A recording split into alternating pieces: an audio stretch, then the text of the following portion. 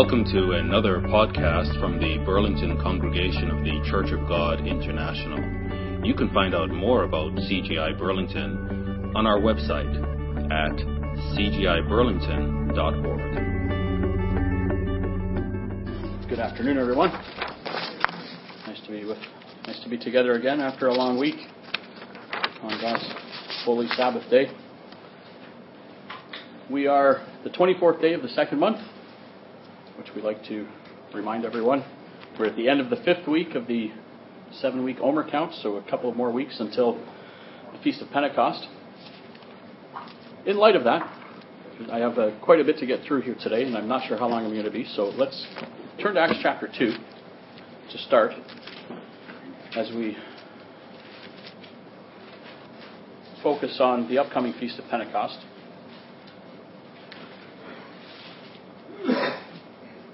And verse 1 we've probably read several dozen times or more over the course of your knowledge and reading of the Bible. But it simply sets the stage, the background of where God's people were at this point in time. And it says, when the day of Pentecost had fully come, they were all with one accord and in one place. And as we come upon the Feast of Pentecost, we often gloss over this first verse so that we can get into the meat of the message throughout the rest of chapter 2 at the Feast of Pentecost. But there's a particular phrase here that I would like to focus on today as we, our young congregation here in Burlington, continues to settle in and develop our own sense of purpose, meaning, and camaraderie. And that is the phrase, in one accord. It is from the Strongs, it is the Greek number 3661, and it is the word homothumadon. And it's used 12 times in the New Testament. 10 of those times it is used in the book of Acts. And it's a compound word, homo and thumadon, combining the Greek words for to rush along and in unison. And I bring that up because according to Strong's, it is used to describe the uniqueness of the Christian community. And it draws upon a musical image. Like a number like we just heard, this beautiful special music that was played by our talented group of young people. It draws upon a musical image like a vast number of different notes that we heard from 4 very different instruments coming together in harmony to produce one beautiful sound. And while these notes are different, they harmonize in pitch and tone to create what amounts to a single sound. And it is that understanding of those 2 Greek words, homo and thumadon, that gives us this one word, this one phrase here that the writer Luke pens as with one accord. And we can see how not just here, but those of you who were at the first day of Unleavened Bread, where Frank had the orchestra playing with the choir, and we had various instruments and under the direction of a conductor, can be blended together to produce this beautiful sound. I'm sure that we've read this verse often as we get into what we typically read at the Feast of Pentecost, this Acts chapter 2. Especially in terms of noting the unity of the brethren, as was mentioned in the opening prayer. But have you ever asked yourself how? How could a group of completely different misfits from various walks of life, who had just spent the previous few years following around this very strange Nazarene from the house of Joseph the carpenter, can now be described as being of one accord? A word associated with the harmonizing sounds of beautiful music. A couple of weeks back, I wasn't here, but I understand that Pastor Ramakan spoke on the meaning of the Feast of Weeks. Not just Pentecost, not just the Feast of Pentecost specifically, but the entire 7-week, 50-day process from unleavened bread to Pentecost. And in that message, he spoke on the fact that these 7 weeks, are in fact part of this very meaningful festival. And it's not just a passing of time from the Feast of Unleavened Bread to the Feast of Pentecost, but it itself is a festival of sorts and a meaningful period of time.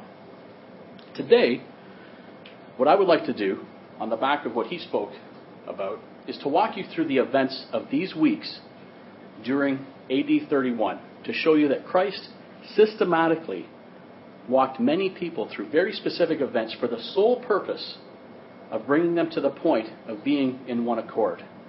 By the time the Feast of Weeks had passed and Pentecost had fully come. What we'll see is they were of one accord because of all that they had went through during this Feast of Weeks, during these previous 7 weeks. We recall their history, the men who would become 11 of the 12 apostles, and what a miscast group of what amounts to misfits, some fishermen, a tax collector, others that were all of a sudden brought together and had followed Christ around for his time here on this earth. Christ was in fact laying the foundation for the upcoming new creation, the New Testament church, and the successful feast that we read about in chapter 2, which we read about on the Feast of Pentecost, could only have come about because of the preparation of those who would be the foundational members 50 days later. What we're going to do is we're going to look at 4 areas of preparation that occurred. The people, the leadership, the message, and the mission. And if we have some time, we'll take a quick look back at the Old Testament account of the Exodus, and during the exact same time frame, see that there were attempts with a very stubborn group of people to accomplish these very same tasks. Because when God has a job for people to do, he is very, very thorough in his preparation, if we have the ears to hear and the heart to receive. So let's get started with the first area of focus of the preparation of the church, and that is the culture and the people. The culture and the people. So let's turn to Luke chapter 24. Luke chapter 24. As God prepared a people for their first Feast of Pentecost. Luke chapter 24.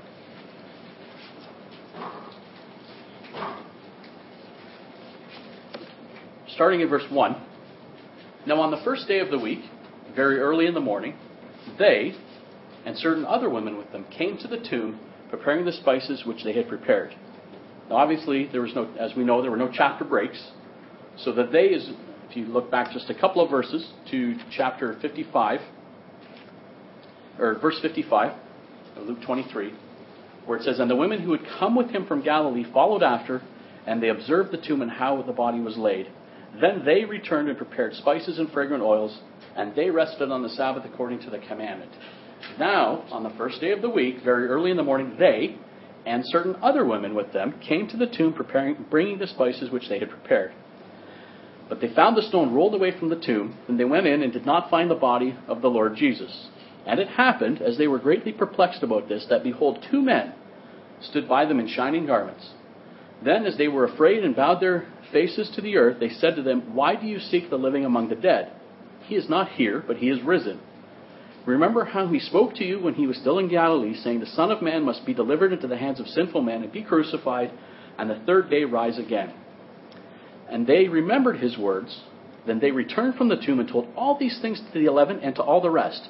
It was Mary Magdalene, Joanna, Mary the mother of James, and the other women with them who told these things to the apostles. And their words seemed to them like idle tales, and they did not believe them. But Peter arose and ran to the tomb. Stooping down, he saw the linen clothes lying by themselves, and he departed, marveling to himself at what had happened.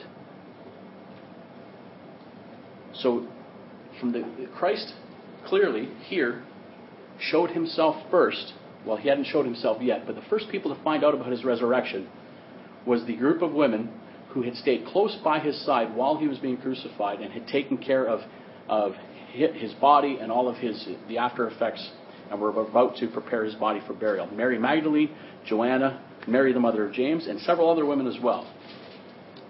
Let's follow the account up to John chapter 20. Turn to John chapter 20 as we continue the account.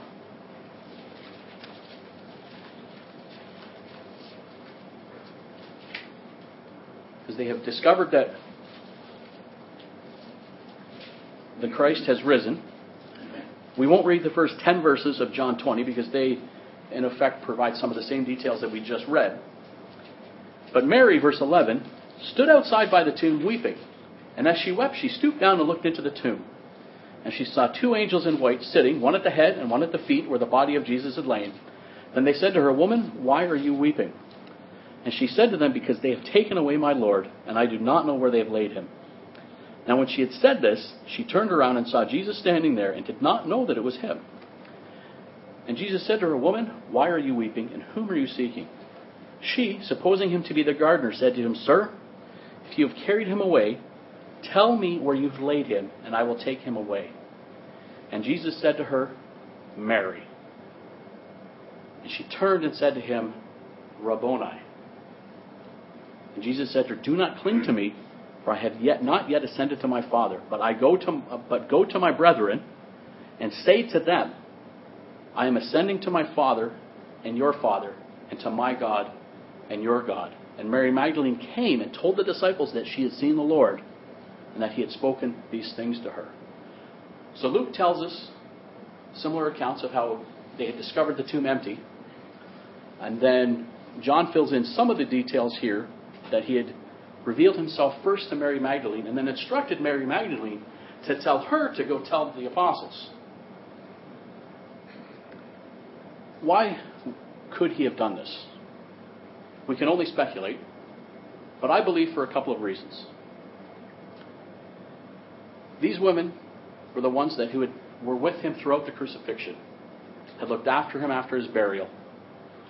They didn't leave the details to the family. And his disciples, remember, had fled. Most of them had fled. John had hung around to look after Christ's mother. Peter was off, scared in the distance, and remember that account in Luke where Christ had caught his eye. This was the type of dedicated followers around which Christ could build a church. And he revealed himself to these women first. The second reason, as he was about to start, he was preparing to start his New Testament church, was that the message was clear. To borrow from the vernacular, this wasn't your daddy's old school Judaism anymore. This was a new way of life, a new covenant with anyone who would faithfully choose to follow. Back to Luke chapter 24. We see that the same holds true. An interesting, we won't take too much time we won't go through this in too much detail to save time. But verses 13 to 32 talk about these two gentlemen who were on the road to Emmaus, who were saddened by the fact that the Messiah, the Savior, the one who's to be king of the Jews, had been crucified and had died. And they didn't know what would happen next. And we know the story about how Christ himself had walked them through this, had appeared to them, and had captured their hearts, revealed to him who he actually was, and changed their hearts to where they were now excited to run back into Jerusalem and share this news with everyone. Again, a group of dedicated men amongst the group of early believers. So long before we come to the Feast of Pentecost, they're starting to build up, as we see, this group of believers apart from, or in addition to, the apostles. Acts chapter 1. We're going to be flipping back through much of the Gospels in the book of Acts, the start of the book of Acts. Acts chapter 1. We'll revisit this portion of Scripture later, but there's something interesting to note. Verse 12. Acts chapter 1 and verse 12. This is much later in the 50-day process. Then they, referring to the apostles, returned to Jerusalem from the mount called Olivet, which is near Jerusalem, and a Sabbath's day journey. And when they had entered, they went up into the upper room where they were staying. Peter, James, John and Andrew, Philip and Thomas, Bartholomew, Matthew, James the son of Alphaeus, Simon the Zealot, Judas the son of James, these all continued with one accord in prayer and supplication with the women and Mary, the mother of Jesus, and with his brothers. So, again, before the Feast of Pentecost, they had cordoned themselves up in this upper room in prayer, and it calls it supplication, but at this unifying bit of prayer time.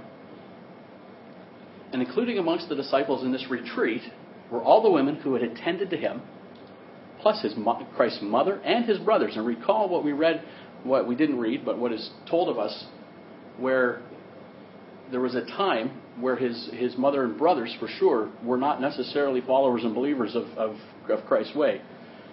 But we see their change in their mindset as they come to becoming part of this inner circle, praying together and developing the bond of unity that would soon be required. So to ensure the message was clear, Christ himself opened the way for all people to be a part of this new way. And again, interesting to note that it was not just the 11 apostles that were left, but his mother, his brothers, and the women who had attended to him. So we see this slight change in culture as he develops these people to be prepared for the Feast of Pentecost. Let's move on to the second category, that of leadership. And while it's clear from the start that these dedicated people, including many women, would be the heart of the foundational group, Christ knew that leadership was required to advance the mission and message that we will get to soon. So he spent part of these weeks rebuilding the shattered confidence of the friends who would become the apostles. Biblical history is clear. God's people always need dedicated, faithful leaders to care for and protect the flock. We see that from the time of the Exodus, clear on through the Judges period, through the period of the Kings, through the period of the prophets, and on into what we deem the New Testament church. So as fundamental to the cause as this group of people that were starting to develop, included amongst that was the requirement for leadership to care for and protect the flock.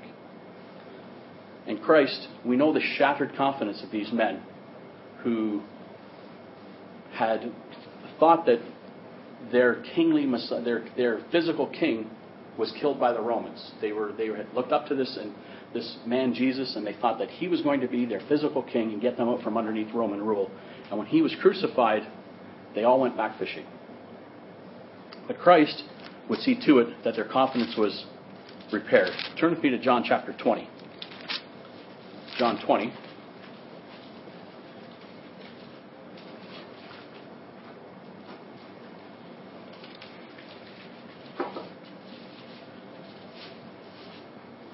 Verse 19. Here we note that immediately after appearing to the various women and the men on the road to Emmaus, he specifically met with those who would become his apostles. So we've already read chapter 20, verses 11 to 18, where he appeared to Mary, and Mary was sent back into Jerusalem to tell the apostles. Verse 19, then that same day at evening, being the first day of the week, when the doors were shut where the disciples were assembled for fear of the Jews, Jesus came and stood in the midst and said to them, peace be with you. When he had said this, he showed them his hands and his side. Then the disciples were glad when they saw the Lord. He showed them proof that it was him, and they were happy, filled with joy, that their friend was back. So Jesus said to them again, peace to you. As the Father has sent me, I also send you. When he had said this, he breathed on them and said to them, receive the Holy Spirit. If you forgive the sins of any, they are forgiven them. And if you retain the sins of any, they are retained. So he appeared to 10 of the 11 apostles. Thomas, we'll see later that Thomas was absent at this particular occasion. But he specifically met with those who would become his apostles, and he himself gave them his Holy Spirit. He breathed it upon them. it says. And he said, receive the Holy Spirit. A different way than most of us receive the Holy Spirit, but here there was something special about this group of leaders that would become the foundational pillars of the New Testament church. And he breathed on them and said to them, receive the Holy Spirit. Now let's look at the various times he proved himself to these men. Remember, they were a broken group of men, having dedicated the previous years to following this man that they thought would be the physical king, who would rid them of these overpowering Romans, this vicious Roman rule. And he was now dead, and they had, along with killing their leader, or the Savior, they had killed their dreams. And now he had presented himself to them here, but he would continue to do so. Continuing on here, drop down to verse 26. And after 8 days, his disciples were again inside, and this time Thomas was with them. And Jesus came, the doors being shut, stood in the midst, and said, peace to you. Then he said to Thomas, reach your finger here, and look at my hands. And reach your hand here, and put it into my side. Do not be unbelieving, but believing. That's obviously referring back to a section of Scripture we didn't read, which is verses 24 through 25, when Thomas, who was not with them when he came, and the others has told him, we have seen the Christ, we've seen the Lord. And he adamantly said, unless I see his hands with the nail prints, the print of the nails, I'm just not going to believe. So Christ showed him that very thing 8 days later. He let him wait for 8 days. It's interesting that he let him wait around for 8 days. And Thomas answered and said to him, my Lord and my God. And Jesus said to him, Thomas, because you have seen me, you have believed. And blessed are those who have not seen and have yet believed. And Thomas, he takes a bit of a hard rap here for being doubting Thomas, the one who didn't believe. But sometimes some of us just take a little extra time.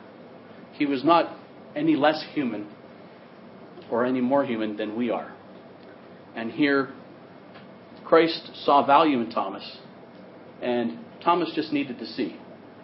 And Christ showed him. And we can see his faith in verse 28 where he said, my Lord and my God. Some people just need a little extra. Some people need a little extra proof. A little extra coaxing. Dropping down to chapter 21.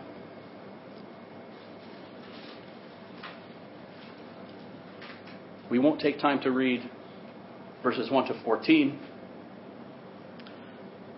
except to note that amongst this story of they had all gone fishing, we see verse 1, after these things Jesus showed himself again to the disciples at the Sea of Tiberias, and in this way he showed himself to Simon Peter, to Thomas called the twin, Nathanael of Cana in Galilee, the sons of Zebedee, and two others of the disciples who were together. And Simon said to them, I'm going fishing. It's unclear whether he had given up, or whether he was no longer wanted to be part of this, or whether he was still in the midst of struggling with his faith. And because we know that as dynamic as Peter was, he denied Christ 3 times. He was the first one there to protect him when he chopped the ear off. And then we recall that he denied him 3 times, and Christ caught a glimpse of him, as you recall in Luke, as we said before. Verse 4, when the morning had now come, Jesus stood on the shore, and yet the disciples did not know that it was Jesus. And Jesus said to them, children, have you any food? And they answered him, no. And he said to them, cast the net on the right side of the boat, and you will find some. So they cast, and now they were not able to draw it in because of the multitude of fish. And when they did that, Peter instantaneously said, it's the Lord. Peter's faith was becoming rock solid. The more Christ had appeared to him, it was becoming more solidified. Dropping down to verse 15 is the interesting part of the story. We've read this time and time again, but it bears repeating in this case here. Because recall, Peter, as we just talked about, denied him 3 times, had sort of, in a scared way, watched from a distance, but wasn't quite there like John was during the crucifixion. And when they had eaten breakfast, Jesus said to Simon Peter, Simon, son of Jonah, do you love me more than these? And he said to him, yes, Lord, you know that I love you. then feed my lambs. And we know the process repeats 3 times, and it almost just looks like the fact that he denied him 3 times, so he's going to ask him 3 times. But there's a connection here, and we've talked about this before, but it bears repeating here. And that is the Greek word love that is used here. Because Christ, obviously trying to raise up his apostles and edify them and build them up, says to them, do you agape me? Do you love me with the love of God? The type of love that makes God who he is. The type of, that it basically defines the mind of Christ that we've been studying about in the last number of weeks. But Peter answered him differently. It says like it's yes, but what Peter actually says is, no, I don't agape you. I filiate you. By saying, yes, Lord, I love you, you know that I love you. He actually, the Greek is, I filiate you. Do you love me with the love of God? Lord, you know that I love you like a brother.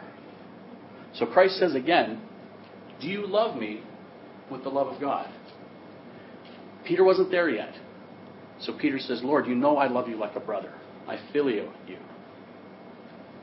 And here's where Christ, in his need to build his leadership, it wasn't important to get Peter to say agape yet. He came down, and the 3rd time, Jesus said, Peter, do you filiate me? To which Peter could connect and say, yes, Lord, I filiate you. And there's a connection.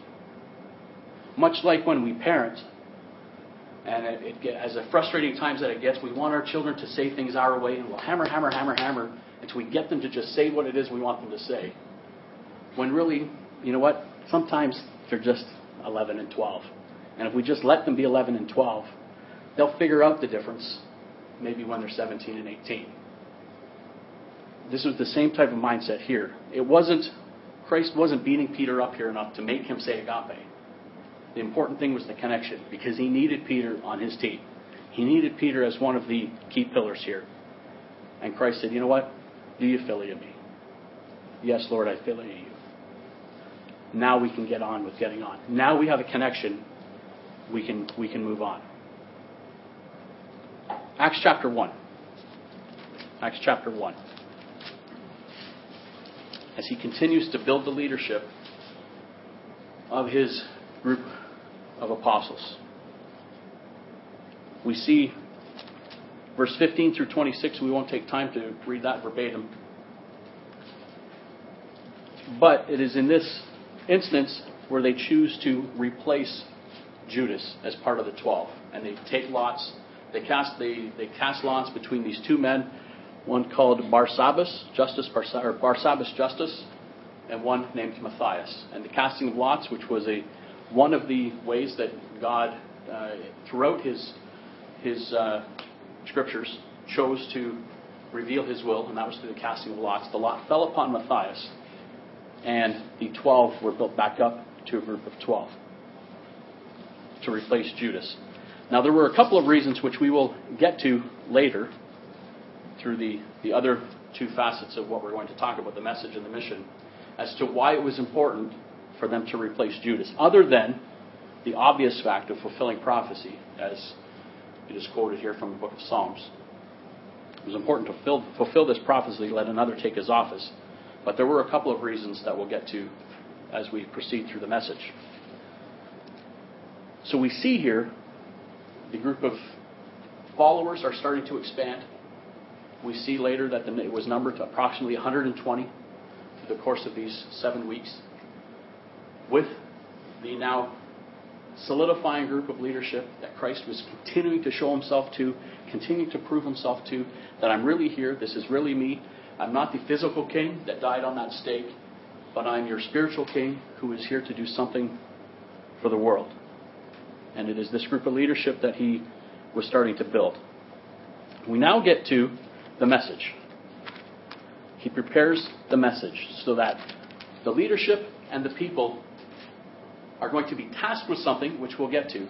But before they're tasked with it, they need to understand what they're going to be doing. What is this message? Because remember, they were all of one accord. So they all had to understand what this message was. So let's go back to Luke chapter 24. Luke chapter 24.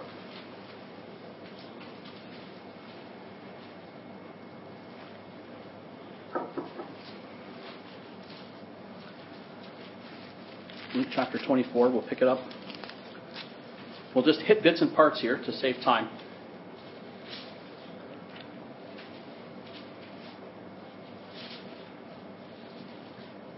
Verse 25 of Luke chapter 24. This is cutting into the context of the story of appearing to those two men on the road to Emmaus, Cleopas and his friend.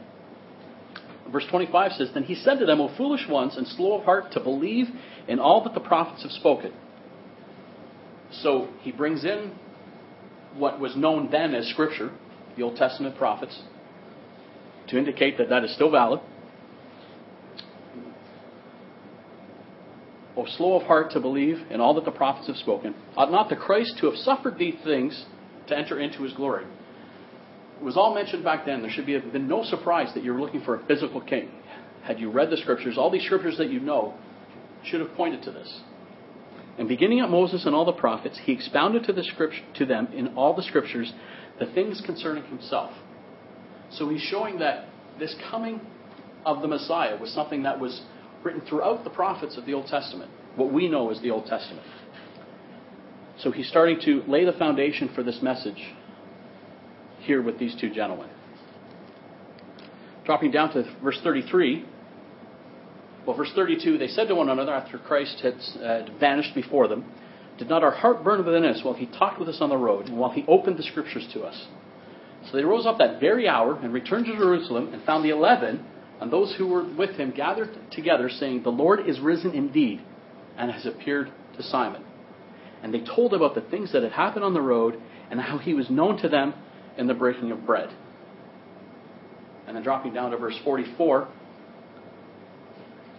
then he said to them, to the disciples, the apostles, "These are the words which I have spoken to you while I was still with you, that all things must be fulfilled which were written in the law of Moses and the prophets and the Psalms concerning me."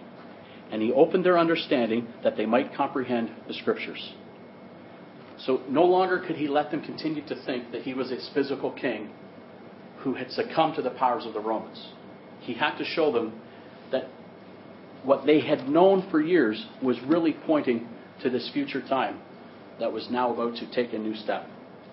And he said to them, "Thus it is written, and thus it was necessary for the Christ to suffer and to rise from the dead the third day, and that repentance and the remission of sins should be preached in his name to all nations, beginning at Jerusalem, and you are witnesses of these things." So we're starting to see a theme here, that this death and risen Christ is not just some new phenomenon, but was something that was part of the entire Old Testament, the Hebrew Scriptures, what we know as the Old Testament, part of that entire package. And part of that message is repentance and remission of sins. And that this is to be preached to all nations. Back to John chapter 20. Continuing on as he prepares these chosen people and the chosen leadership with a solidified, coherent message. John chapter 20. We see all of these citings to Mary, to the various women, to the disciples, 10 of the disciples, then to 11 of the disciples. Verse 30 tells us why. "And truly Jesus did many other signs in the presence of his disciples, which are not written in this book. But these are written that you may believe that Jesus is the Christ, the Son of God, and that believing you may have life in his name." So we're, again, part of the message that has become so near and dear to our hearts, this what we call our calling. He was taking the time systematically over these 50 days to solidify this message. Repentance, remission of sins. This has been a lifelong, a historical long, from the beginning of creation, effort that we see throughout Scriptures. And that he is the Christ, the Son of God, and that we may have life. Here's something new. We may have life in his name. He has life, and it is the fact that he is risen. His death relieves us of the debt of our sins, but his life gives us hope. His life gives us hope that there is something beyond this life to attain. Acts chapter 1, it's over a page. Acts chapter 1.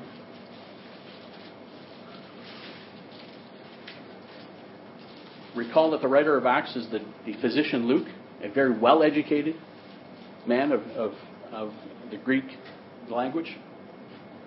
The former account I made, he starts, O Theophilus, of all that Jesus began to both do and teach until the day in which he was taken up, after he, through the Holy Spirit, had given commandments to the apostles whom he had chosen.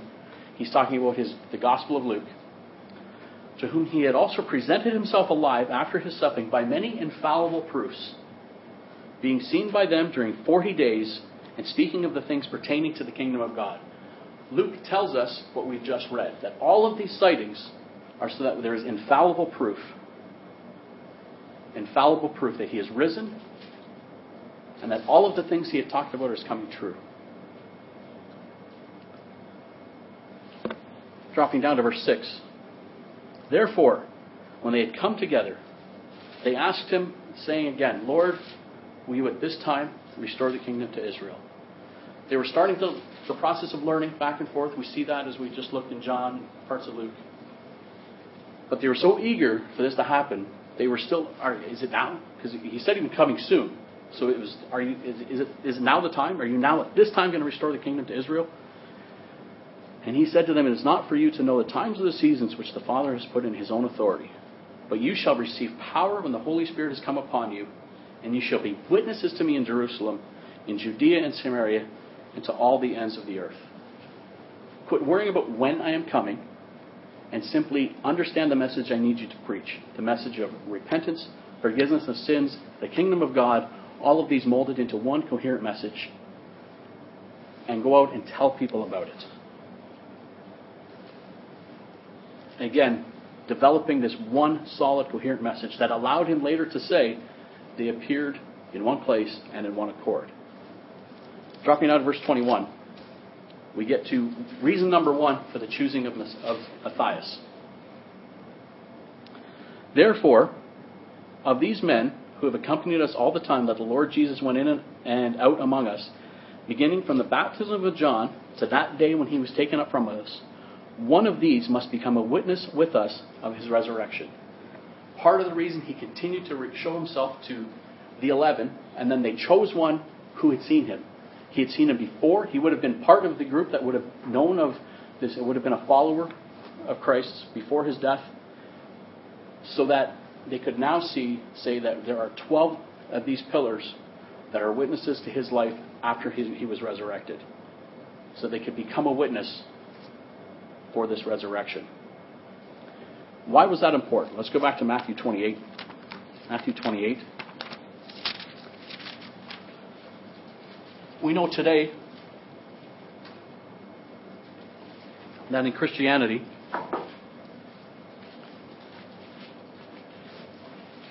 in our walk of life, the way, there are many that are working against us to try and prove that it is not right, that we serve a God, a prophet, that is no better than any of the other prophets of any of the other religions. But here, back in Matthew 28, we see an interesting piece of information. Verse 11, now while they were going, behold, some of the guard came into the city and reported to the chief priests all the things that had happened. And when they had assembled with the elders and consulted together, they gave a large sum of money to the soldiers, saying, tell them, his disciples came at night and stole him away while he slept.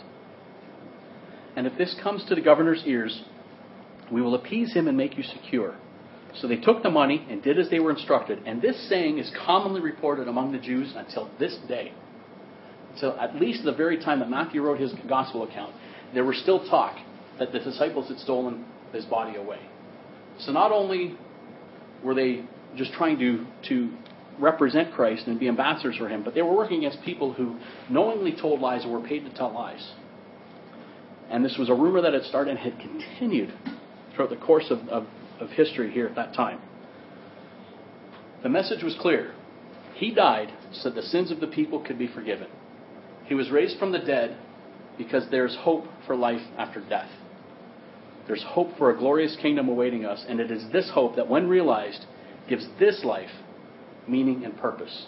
And he developed, over the course of these 50 days, unabashed solidification of this message. The people knew what this message was. They were solidified in it. They could take this out. And we see later when we read in chapter 2 how powerful they were once they got this message. Once this message became a part of who they were, it changed them. Peter was no longer the stand back, I'm not sure what I'm going to do, I'm going to go hide in the bushes. He was ready to be a servant of God. The culture had clearly been set. There were now 120. You can check Acts 1 verse 15 for that. We'll be there at some point over the next few minutes anyways. The leaders have been set with a renewed sense of dedication. Even doubting Thomas knew that this was God. My Lord and my God, he said. The message had been clearly communicated to the entire foundational group. And with that, we finally come to the mission. We know Scripture tells us, the Hebrew Scriptures tell us, without vision, the people perish, or the people cast off restraint. Without this vision, there's nothing much to live for. Let's go fishing, as Peter said. All that we have discussed so far, the people, the culture, the leadership, and the message, leads us to this one critical point, and that is the mission. Turn with me to Mark chapter 6. I know this is well before Christ's death, but there's a little tidbit of information that tells us reason number 2 for the choosing of Matthias. Mark chapter 6.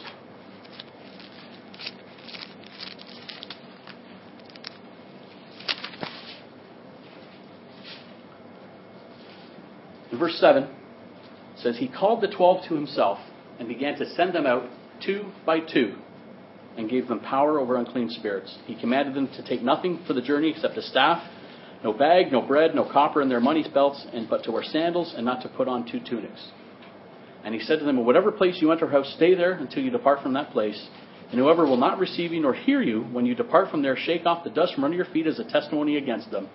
And surely I say to you, it will be more tolerable for Sodom and Gomorrah in the day of judgment than for that city. So they went out and preached that people should repent. 2 by 2. They had that instruction before, so it was natural amongst them to, especially in light of the psalm that said he shall be replaced, that they set themselves up to be sent 2 by 2. So not only was Matthias chosen because he was with somebody who had witnessed the resurrection of Christ, but he evened things out so that when there was a mission to be sent, they could follow this instruction here, where they were previously sent out 2 by 2. They could do the same. Matthew 28. We read this time and time again. We quote it as part of the baptismal ceremony, as part of it. But with all of that we've just talked about over the last 45 minutes, it brings a much deeper sense of meaning to this often quoted passage. And Jesus came and spoke to them in verse 18, saying, All authority has been given to me in heaven and on earth. Go therefore and make disciples of all nations, baptizing them in the name of the Father and of the Son and of the Holy Spirit, teaching them to observe all things that I have commanded you. And lo, I am with you always, even to the end of the age. Amen. So again, we're starting to see this mission, that they're being sent. It was no longer just to stay, but at some point they were going to be sent. Luke chapter 24.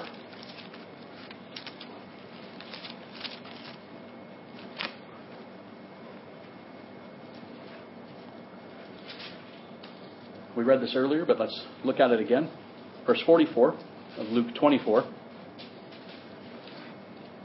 These are the words which I spoke to you while I was still with you, that all things must be fulfilled which were written in the law of Moses and the prophets and the Psalms concerning me. And he opened their understanding that they might comprehend the Scriptures. And he said to them, Thus it is written, and thus it was necessary for Christ to suffer and to rise from the dead the third day, and that repentance and remission of sins should be preached in his name to all nations, beginning at Jerusalem, and you are witnesses of these things. And again, we see how the mission is being told several times here, so that this was not just Matthew's thoughts, or perhaps only Matthew heard about it, but Matthew's written it down, Luke has written it down, and we see at various points. Back to John 21. We read the story of Peter connecting with Christ when he was asked 3 different times if he loved him, and they finally settled on the connection with the do you philia me? But each time Peter was given a separate, not separate to Peter, but an additional part to the mission. And that was to feed my sheep. So not only to go out and baptize nations and to preach the repentance and preach the remission of sins, but once people believed, they now needed to be fed. So part of the mission was to feed the sheep, feed the called out ones. And he was told 3 times that it was crystal clear. Then part of the mission that they were given. Peter received it here, but it was a message for all. Verse 18. Most assuredly I say to you, John 21, verse 18, when you were younger, you girded yourself and you walked where you wished. But when you are old, you will stretch out your hands, and another will gird you and carry you where you do not wish. This he spoke, signifying by what death he would glorify God. By what death he would glorify God. We can actually glorify God in death. And when he had spoken this, he said to him, follow me. Then Peter, turning around, again, part of the growth process of Peter, saw the disciple John, standing to the side, who Jesus loved, who had also leaned on his breast at the supper and said, Lord, who is the one who betrays you? John, for some reason, was humble enough. He hated mentioning his own name, so he had to describe himself in various ways. Peter said, Lord, what about him? Is he going to have to go through the same pain I'm going to have to go through? And Christ said to him, if I will that he will remain till I come, what does that matter to you? What does it matter to you? If all of us here will be part of the second group of people that our bodies will drop off and we will rise in the air. But you, Larry, need to die a horrible death. What does it matter that the rest of us don't get there? We'll see you. That was his message here to Peter. What does it matter? You follow me. He has to follow me. He has to follow me. You have to follow me, he says to Peter. Then saying this, he went out amongst the brethren that the disciple would not die. And of course, people start to talk and rumors go that John's not going to die. And that's a separate part of the story. Do the work that I have given you, he says to Peter, as he says to all of us. Now, we don't have time to delve deeply into the Old Testament, but here are a few quick highlights for your own study to show that the intent to do the same to Israel was the same as we see here. When we read the account in Exodus, we see that millions of people were called out from a society they had spent generations becoming a part of. Called out. Various levels of leadership started to develop. There was Moses, then there was Aaron, and then Moses' father-in-law instructed him that it would be wise to set up the 70 elders to help him in decision making. So there were various levels of leadership that had started to develop. The message was clear from the start that they were to be a light to the world. They were to be this country, this people that the world could look to as a banner of what doing things God's way would do for them and how God's way works.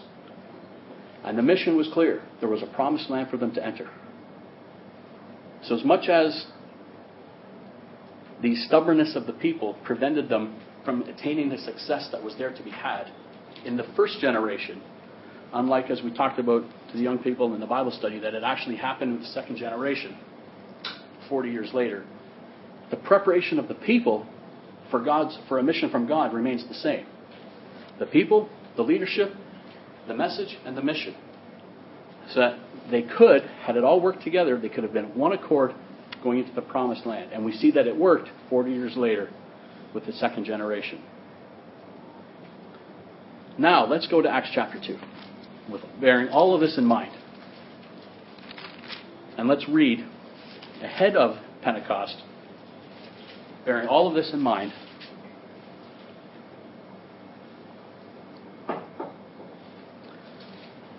when the day of Pentecost had fully come, they were all with one accord and in one place. And suddenly there came a sound from heaven as of a rushing mighty wind, and it filled the whole house where they were sitting. Verse 5, and there were dwelling in Jerusalem Jews, devout men from every nation under heaven. And when this sound occurred, the multitude came together and were confused because everyone had heard them speak in their own language.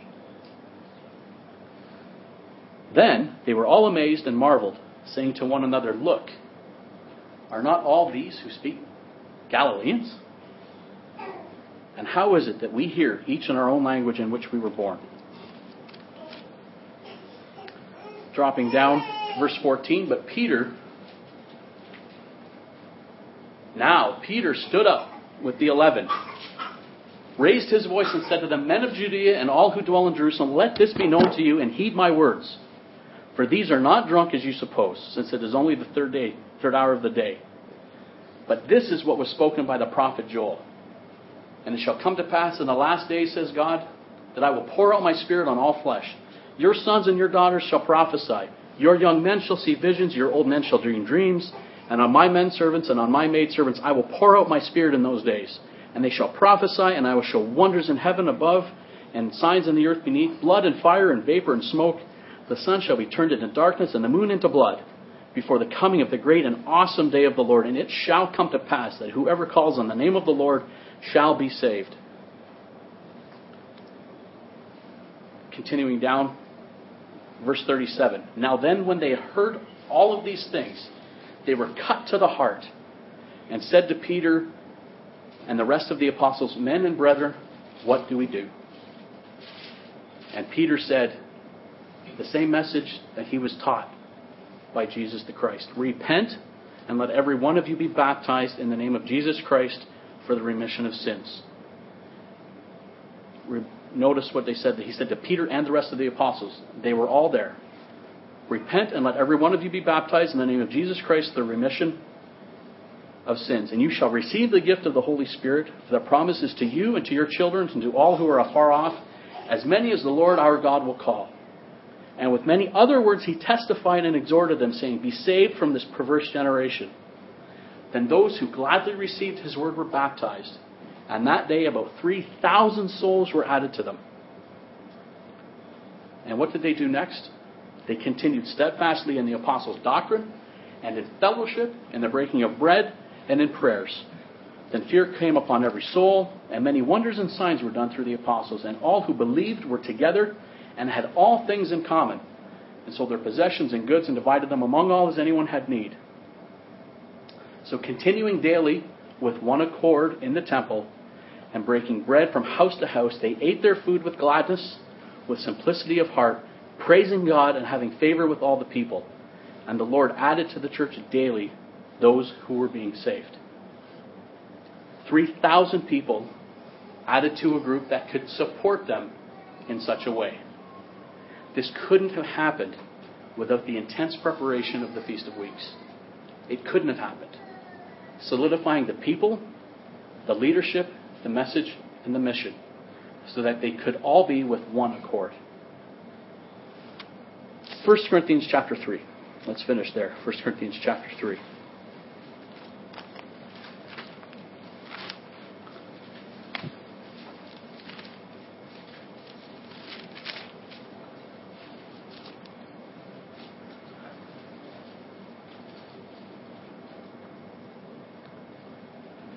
Verse 5.